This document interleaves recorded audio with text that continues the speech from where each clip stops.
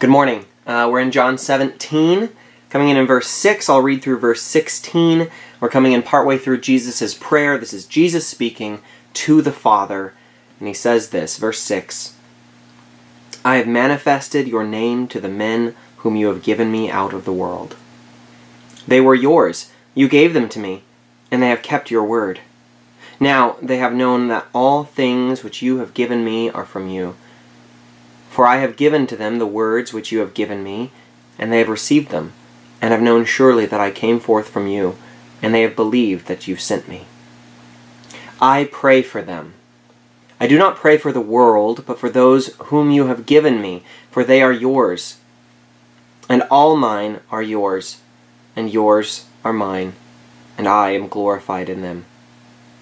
Now I am no longer in the world, but these are in the world, and I come to you. Holy Father, keep through your name those whom you have given me, that they may be one as we are. While I was with them in the world, I kept them in your name. Those whom you have given, whom you gave me, I have kept, and none of them is lost, except the son of perdition, that the scripture might be fulfilled. But now I come to you, that these things I speak in the world, that they may have my joy fulfilled in themselves. And I have given them your word, and the world has hated them because they are not of the world, just as I am not of the world. I do not pray that you should take them out of the world, but that you should keep them from the evil one. They are not of the world, just as I am not of the world. It was a difficult passage to read. I suggest you read it in your own Bibles to get all the words that I made mistakes on. Well, let's pray, and we'll study through this passage. Jesus, we thank you that you pray for those that have been given to you. We thank you that you've allowed us to listen in on your prayers, on this prayer to the Father. We pray, God, now along these same lines, for the Son of God to be glorified. We pray that we would be kept. We pray that even as we are in this world, we would live according to the truth of chapter 16, verse 33, that you have overcome the world. Let us also be overcomers with you. Give us revelation and understanding into this passage. Give us an awareness of your Spirit ministering these words to our hearts. Give your church strength with these words and comfort where we need it. In Jesus' name, amen. Amen. So I was meaning to make it through 19 this week, but verses 17, 18, and 19 are just too good, so we'll start next week off with those verses. But last week, when we started this prayer, this beautiful prayer, I said that it would not be wrong to say that this is the best prayer in all of Scripture, as it is the only long-form prayer of Jesus that is given to us. And we see in this prayer the heart of Jesus revealed in a special way. We see God praying to God, and our mind bends under the weight of that mystery. And just the fact that we get to read this should make you aware of the profound privilege that you've been given, this right to handle holy things. This is an important passage. These are important verses. The words we're reading in John 17 are powerful. Now, John Knox was a leader in the Reformation in Scotland in the late 1500s. Okay, he left the Roman Catholic Church, which he had been a part of, at great cost and a great risk to himself, and he preached the Scriptures to people, having to run for his life on more than one occasion. It's not a real cheerful time in church history, actually, as far as everyone getting along. It wouldn't have been a happy life by most standards, but at the end of a life well lived, he lay dying, and he asked his wife Margaret to read him John chapter 17, and he told her, "Here is where I first cast my anchor." he identified this chapter, John 17, as the chapter that brought him to the Lord and sustained him through his ministry, a very difficult ministry, and even comforting him in death. Once she had read this passage, John chapter 17, and he heard for the last time on this earth how his Savior was praying for him, he said, "Is not that a comfortable chapter?" Think comforting. And it is. You may not call it comfortable because you don't speak 16th century English, but it is a comforting chapter. It is comforting to know that we get to look at a passage that has such influence on the saints of God, and has throughout the church history. And I must remind you that this prayer, while it was prayed in the upper room in Jerusalem on the night that Jesus was betrayed, in time and space in history, it was also prayed for 16th century reformers like John Knox, and for 21st century Christians that are reading it now. This is a prayer for those who are here believing in Jesus. Verse 20 gives us the light we need to receive this passage where Jesus prays, "I do not ask for these only, but also for those who will believe in me through their word." Now as we come to verse 6, we really get into the things that Jesus prays for the disciples. Verses 1 through 5, which we covered last week, were Jesus' prayers about himself, mostly. He prays for himself in ways that we simply cannot. He prayed, "Father, glorify your Son." He asks for God's glory to be his. And this isn't something that we can pray for. We can pray, "Glorify Jesus, God glorify your Son, Jesus," but we're not Jesus. So we'll always be a step removed from the magnitude of Christ's prayer here. And the reason he can pray like this, and one reason why you can't, is shown in verse 5. Jesus wasn't asking for glory that he didn't already know about. He wasn't looking forward to something he didn't already remember. "Glorify me in your own presence with the glory that I had with you before the world existed." This is a crazy verse. These are the deep things of God, where Jesus claims eternity and the glory of God to be his. If you missed last week's sermon, go online, check it out, or listen to the podcast, or whatever, however you can find it. It'll catch you up to where we are now. Now, verses 1 through 5 was his prayer for himself. Verses 6 through 19, even though we're not getting all the way through 19, are for his disciples. And then in verse 20, as we read, he's going to move his prayer to all disciples, all believers, asking for a supernatural unity of all Christians. Today we're only going to make it through verse 16, so we'll start in verse 6. Jesus says, "I have manifested your name to the men whom you have given me out of the world. They were yours. You gave them to me, and they have kept your word. Now they have known that all things which you have given me are from you. For I have given to them the words which you have given me, and they have received them, and have known surely that I came forth from you, and they have believed that you sent me." Now think again of John Knox on his deathbed, preparing himself for a good death. And when he hears John 17 read, he calls it comfortable. This is because he took these words personally. Now think of the 11 men in the room with Jesus, in the upper room, who heard these words firsthand. Well, what else had they just heard? They heard Jesus say, "I'm leaving you and you can't come. You can't follow me anymore." They heard Jesus say, "In the world you will have tribulation. You will weep. You will mourn." They heard Jesus say, "The day is coming when all those who kill you will think they offer God's service." They heard Jesus say, "You will all scatter." They would not be faithful to him in his time of need. Peter heard him say, "You will deny me." The disciples are keenly aware of their own weakness, of their own failing. So now they hear comforting, how comfortable these words would have been from Jesus. The disciples heard that Jesus had manifested the name of God to them in verse 6. This is reminiscent of Moses in the cleft of the rock after asking God, "Show me your glory." And you think of Thomas even in chapter 14 saying, "Show us the Father and that will be enough." And God, when speaking to Moses in Exodus, he hides him, he passes by, and he declares the name of God to Moses. Jesus has now manifested or shown the name of God to the disciples. How do you show a name? How is it done? Well, in the Moses passage, this is Exodus 34, verse 5. Exodus 34, 5. Now the Lord descended in the cloud and stood with him there and proclaimed the name of the Lord. And the Lord passed before him and proclaimed, the Lord God, merciful and gracious, long-suffering and abounding in goodness and truth, keeping mercy for thousands, forgiving iniquity and transgression and sin, by no means clearing the guilty, visiting the iniquity of the fathers upon the children and the children's children to the third and fourth generation.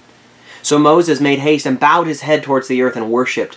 Then he said, If now I have found grace in your sight, O Lord my Lord, I pray, go among us, even though we are a stiff-necked people, and pardon our iniquity and our sin, and take us as your inheritance. Jesus says, I have manifested your name. I have embodied the mercy of God, the grace of God, the long-suffering of God, the goodness and the truth of God, the forgiveness of God, the justice of God. I have shown it to you. You have seen what that looks like. This is comforting. It is honoring. God has honored you by showing you what he is like in the face of Jesus. When Jacob prays to the Lord in Genesis 32, verse 10, he says, I am not worthy of the least of all the mercies and of all the truth which you have shown your servant. I am unworthy. I'm not worthy of the least of the truth that you've shown me. We are unworthy to have what we have been given. We are unworthy of what we have been shown, but we've been handpicked for this blessing. That's the next thing we can be comforted by in verse 6. I have manifested your name to the men whom you have given me out of the world. They were yours. You gave them to me. Yes, the disciples were aware of their weakness. So are we. We ought to be, at least. But Jesus is making it very clear right here. He is praying this out loud. They can hear him. The disciples were God's men. They were his to give, and he, the Father, gave them to the Son. And in the course of this prayer, we'll read that the Son returns them now to the Father. Guys, this is still true of you. God has given you to Jesus. Jesus, your intercessor, your Savior, has entrusted you to the Father. And as Moses prayed in Exodus 34, verse 9, even though we are a stiff-necked people, you pardon the iniquity. You pardon our iniquity and our sin, and take us as your inheritance. You are the inheritance that God the Father has given his Son. You are his prize. You are his possession. Hearing this from the lips of Jesus probably reminded the disciples of his words to them in John 10, not too long ago. In John chapter 10, verse 28 and 29, Jesus said, And I give them eternal life, and they shall never perish. Neither shall anyone snatch them out of my hand. My Father who has given them to me is greater than all, and no one is able to snatch them out of my Father's hand. These are comforting words. Now still in verse 6, the end, it says, And they have kept my word. Now we usually think of this in terms of simple obedience. That if you keep a commandment, then you do it. They did what they were told. But there's more. There's more to keeping the word than just that. Jesus explains in verse 8, For I have given to them the words which you have given me, and they have received them, and have known surely that I came forth from you, and they have believed that you sent me. That last phrase, they believe that you sent me, is the meat. That is the force behind keeping his words. Keeping the word was believing in Jesus. That is keeping the word of God. In John, of course, we have the subtleties of the word logos for word. In John 1, we saw that Jesus is the word of God. But Jesus also uses words, just like we do, in the normal way. And Jesus is saying, they kept my word. They believe what I said, and they believe I am from you. But in doing this, they were also keeping the living word. They were clinging to Jesus himself. And while we, and probably the disciples in the upper room, would have been hung up on the idea of their own failures and shortcomings, Jesus, their great high priest, intercedes for them and says, they have kept my word. Now, isn't there something in you that recoils at that idea or rejects that idea? That says, well, no, they didn't really, though. They didn't actually keep the word. There's something in your fallen nature that says, when faced with the truth of God's sanctifying power, well, not me, Lord. Oh, don't wash my feet. God has made you holy. And there's a piece of your mind, perhaps, that says, well, no, he hasn't. Or maybe worse, well, no, he can't.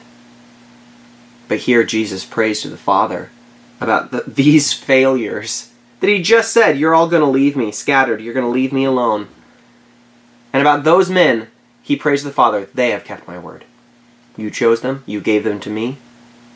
And he explains what it means to keep the word. They believe me. Jesus gives you a positive performance review. He tells the Father that you are good, not because of your actions, but because you are his. You will always fall short in deeds. But because of your faith, Jesus says, they've kept my word. We are saved by grace through faith, not of works, lest anyone should boast. Jesus prays in verse 9. Skip down to verse 9. He says, I pray for them. I do not pray for the world, but for those whom you have given me, for they are yours. And all mine are yours, and yours are mine, and I am glorified in them. The union of the Father and Son. Now, how they share glory. These are things we've spoken of before. We can only ever get to the surface of these deep truths. But there are a couple of things that are somewhat unique and worth noting this time around in these verses. One, Jesus says, I do not pray for the world. We'll talk about that. And then he says at the end there in verse 10, I am glorified in them. That's the disciples. He is making a distinction between the world and those who are his. When he speaks of the world here, he is speaking of the world system, the fallen humanity that is under the sway of the wicked one. Worldliness speaks of a sinful nature. That's the world he's talking about. This distinction between the world and the disciples, it's key. And it's prevalent in the writings of the apostles. There is an in and there is an out. There is an exclusivity to the church, to the people of God. And you cannot straddle the line. Here Jesus is saying, I'm not praying for the world. Now he's not praying for unbelievers. He's not praying for the lost. He's praying for these men, and he's saying, I'm not praying for them as if they were lost. They're not. They're found. He's not praying for unbelievers. He's not praying for the lost. Now, of course, he's not talking in universal absolutes, like, I never pray for those guys. They're the worst. We know that he does. He prays, Father, forgive them, for they know not what they do. But here in this unique prayer, in John 17, he is narrowing his focus, the subject matter, praying only for the disciples. Only for those who are his.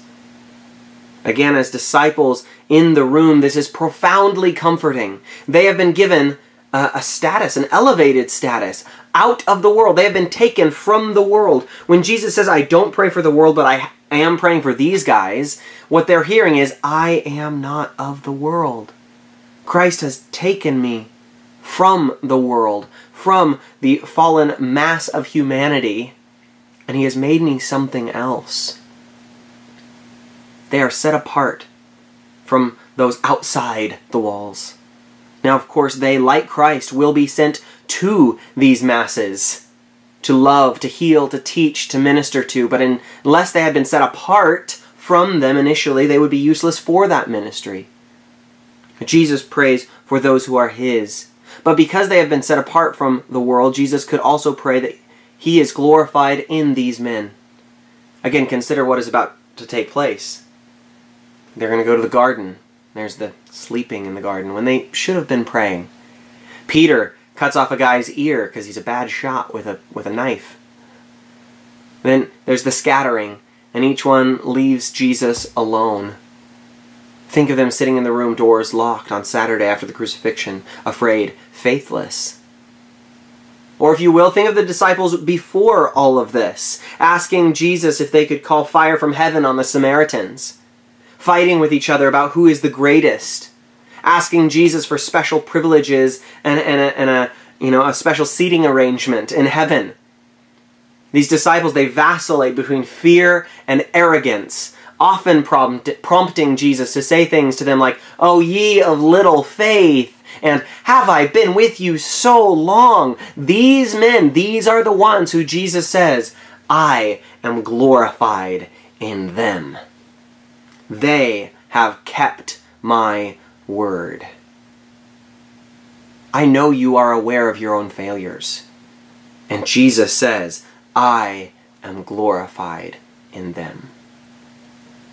Now you guys know I'm not just preaching it this way to make you feel nice about yourself. If you've been listening to my teaching for any length of time, you know that I deliver the bad news part of the good news. I try to leave the teeth in it as best I can. I have no interest in tickling ears, but you have to see this. This is the good news. This is good news. This doesn't preach any other way. God is willing to be glorified in you. Jesus says that He is glorified in the lives of men like these, in the lives of people like you. What is the chief end of man? To glorify God and to enjoy Him forever. Well, in light of the truths that we see in this prayer, we can rejoice in seeing that Jesus will bring us to that end intended.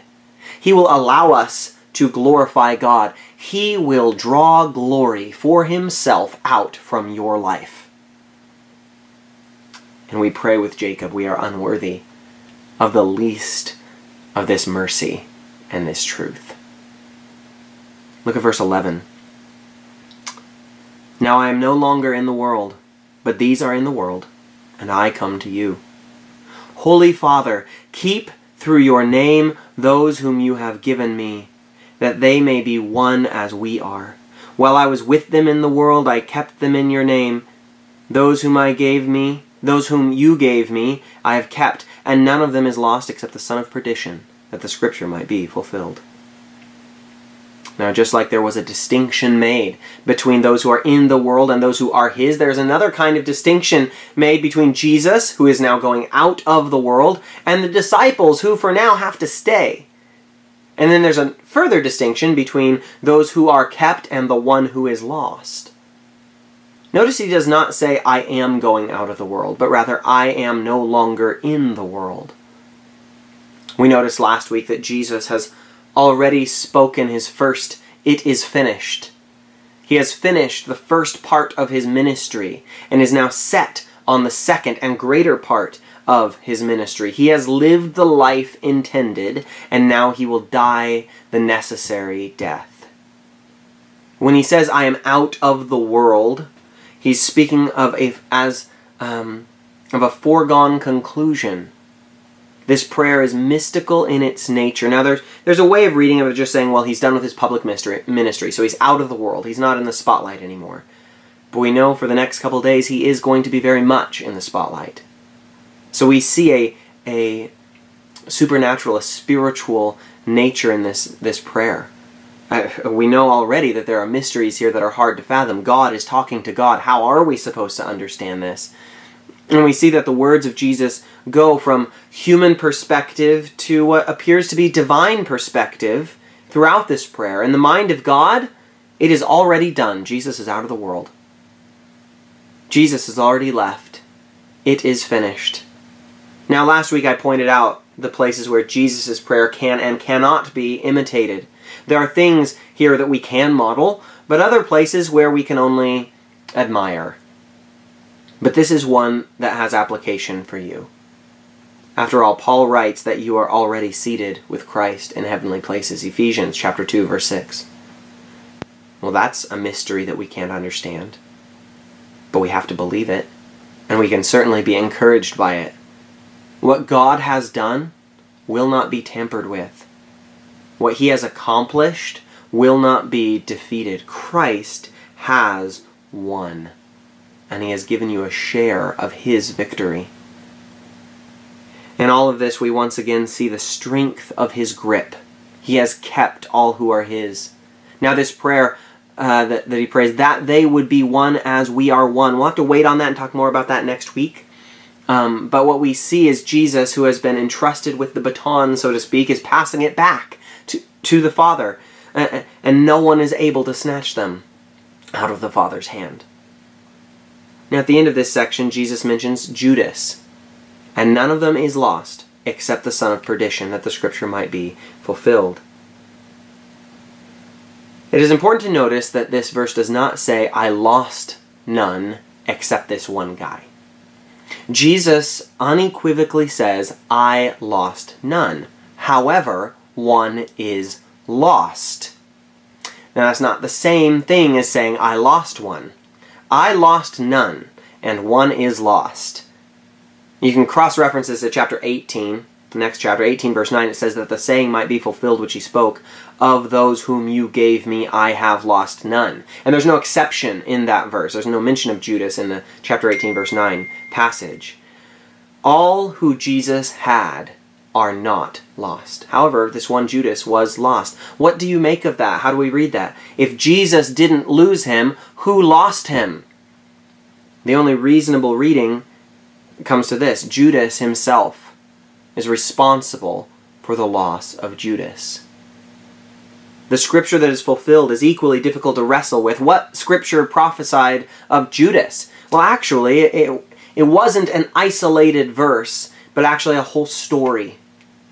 After the Last Supper, Jesus will go out and cross the brook Kidron on his way out of Jerusalem proper. This is the same route that the King David took out of the city when his son Absalom was attempting to overthrow his father's government. It was a rough time in David's life. During that coup, one of David's most trusted advisors, named Ahithophel, turned on David and gave up privileged information to the enemy. And this broke David's heart. He would write in Psalm 41 verse 9, even my own familiar friend in whom I trusted, who ate my bread, has lifted up his heel against me. Ahithophel's betrayal was a foreshadowing of Judas. Both betrayed their friends. Both would meet similar gruesome ends. And Judas, like Pharaoh and every villain before him, could not prevent the plans of God, and instead unwittingly became a part of the plans of God. It shouldn't surprise us that God uses sinners like Judas. Judas is not the surprising or even the confusing part of the narrative. The amazing part is that there weren't 12 Judases. Verse 13, Jesus says, but now I come to you, and these things I speak in the world, that they may have my joy fulfilled in themselves. This is another encouraging verse, another anchor for the disheartened. Speaking to God in the hearing of the earthbound disciples for the purpose of lifting their hearts with the very joy of Christ. Jesus is not praying for the disciples that they would behave. He doesn't ask the Father, put a hedge of protection around them, or that they would be good employees until he gets back. He is praying for joy unspeakable to be theirs. And this is important. He is praying from joy as well. He is asking that the disciples would have his joy fulfilled in themselves. Jesus was filled with joy. How can this be? Since we know his heart was troubled. Chapter 12. We know that he was aware of the sufferings. He knew what was coming, what the cross would mean. He was not ignorant of the torment that awaited him, and suffering was not just something that existed at the end of his life. He was fully man, and man was born to trouble as the sparks fly upward. Job 5:7. Isaiah 53, verse 3. It says that he was a man of sorrows, acquainted with grief. But he had joy, and was wanting to share it. Joy isn't dependent on circumstances. Now they can help, but they don't determine. Jesus had joy because he had unbroken fellowship with the Father. And as he prays for unity of believers, the unity between the disciples and his Father, Jesus knew what he was really asking for. Joy upon joy. Psalm 16 verse 11 says, "In your presence is fullness of joy. At your right hand are pleasures forevermore." To be in God's presence is joy. Joy is sourced from its maker. Jesus isn't praying that the disciples would know God, be with God, and then have joy on the side. They're one and the same. To be with God is to have joy. To be one with God is to have His joy in you. Verse 14. "I've given them your word, and the world has hated them because they are not of the world, just as I am not of the world. I do not pray that you should take them out of the world, but that you should keep them from the evil one. They are not of the world, just as I am not of the world." You know, the hatred coming from the world, this is something that Jesus has talked about before in the last chapter. This has been discouraging for the disciples, no doubt. But Jesus has said, "In this world you will have tribulation, but be of good cheer, for I've overcome the world." This is indeed good news. But this does not mean that the first part of that promise, the part about the trouble, is somehow pushed aside. And just so the disciples don't misunderstand what Jesus is praying, he makes it very clear in this part of his prayer in verse 15, "I do not pray that you should take them out of the world, but that you should keep them from the evil one." Be sure you understand this. It is not the will of God for you to be taken from the troubles of this world. If it were, you'd already be dead. Or maybe he would have taken you up in the chariots of fire, Elijah style, The disciples could go on throughout the rest of their lives knowing that they had been placed where they are, as it says in the book of Esther, for such a time as this. And I believe you can have the same confidence. Do not look at the world and say, "Well, at least I don't have to live here forever." No. Don't say, "Good thing Jesus is going to come and take us all out of here, so we don't really have to worry about the trouble." No.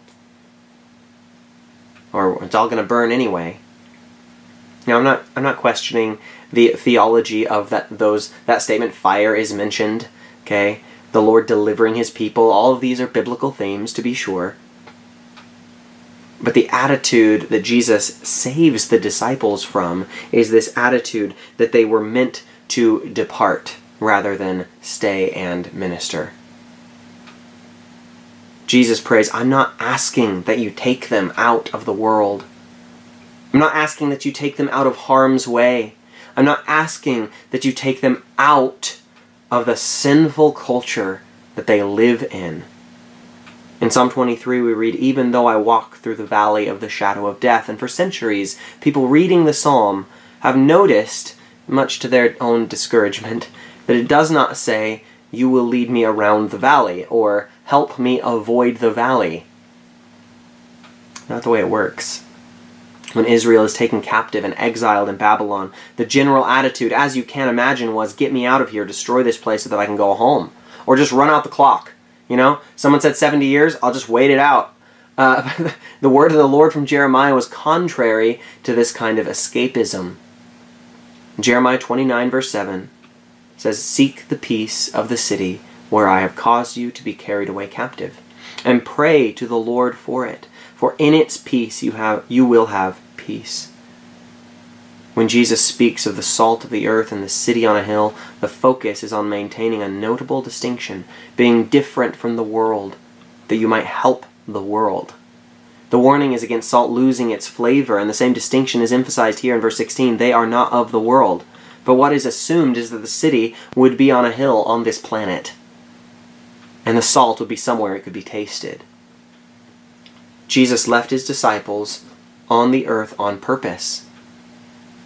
And I imagine that having heard this prayer for them, after the Holy Spirit came and brought these things to their memory, I imagine that this prayer would have given them great courage to fulfill their callings, to fulfill their ministries, knowing Christ has left me here in this trouble to bring glory to Himself. He left the disciples on the earth on purpose. He has left you on the earth on purpose. What do you suppose that purpose is. I think you kind of find out in this prayer, or in the Catechism. It's to glorify the Son of God. We see that the purpose of the disciples was to bring glory to Christ, to be His, to be God's, to be loved by Him. And this is a great purpose. It is a worthy purpose, and one that is great enough for all of our lives on this earth and into the next. Let's pray. Jesus, we come to you, thanking you that you pray for us. And we know that your prayers are better than ours and more powerful than ours. And we thank you that you have the right words. Thank you that you pray for us. Thank you, God, that you have taken us, that you say good things about us based on your merits. It's just by grace through faith. Thank you that we are yours. We're your disciples. We can't get enough of this truth. We confess that we are unworthy of the least of the mercies and the truth that you've shown us, but we receive this mercy and this truth. We believe what you say about us. We pray, God, that we would be able to walk in this truth faithfully. In Jesus' name, amen.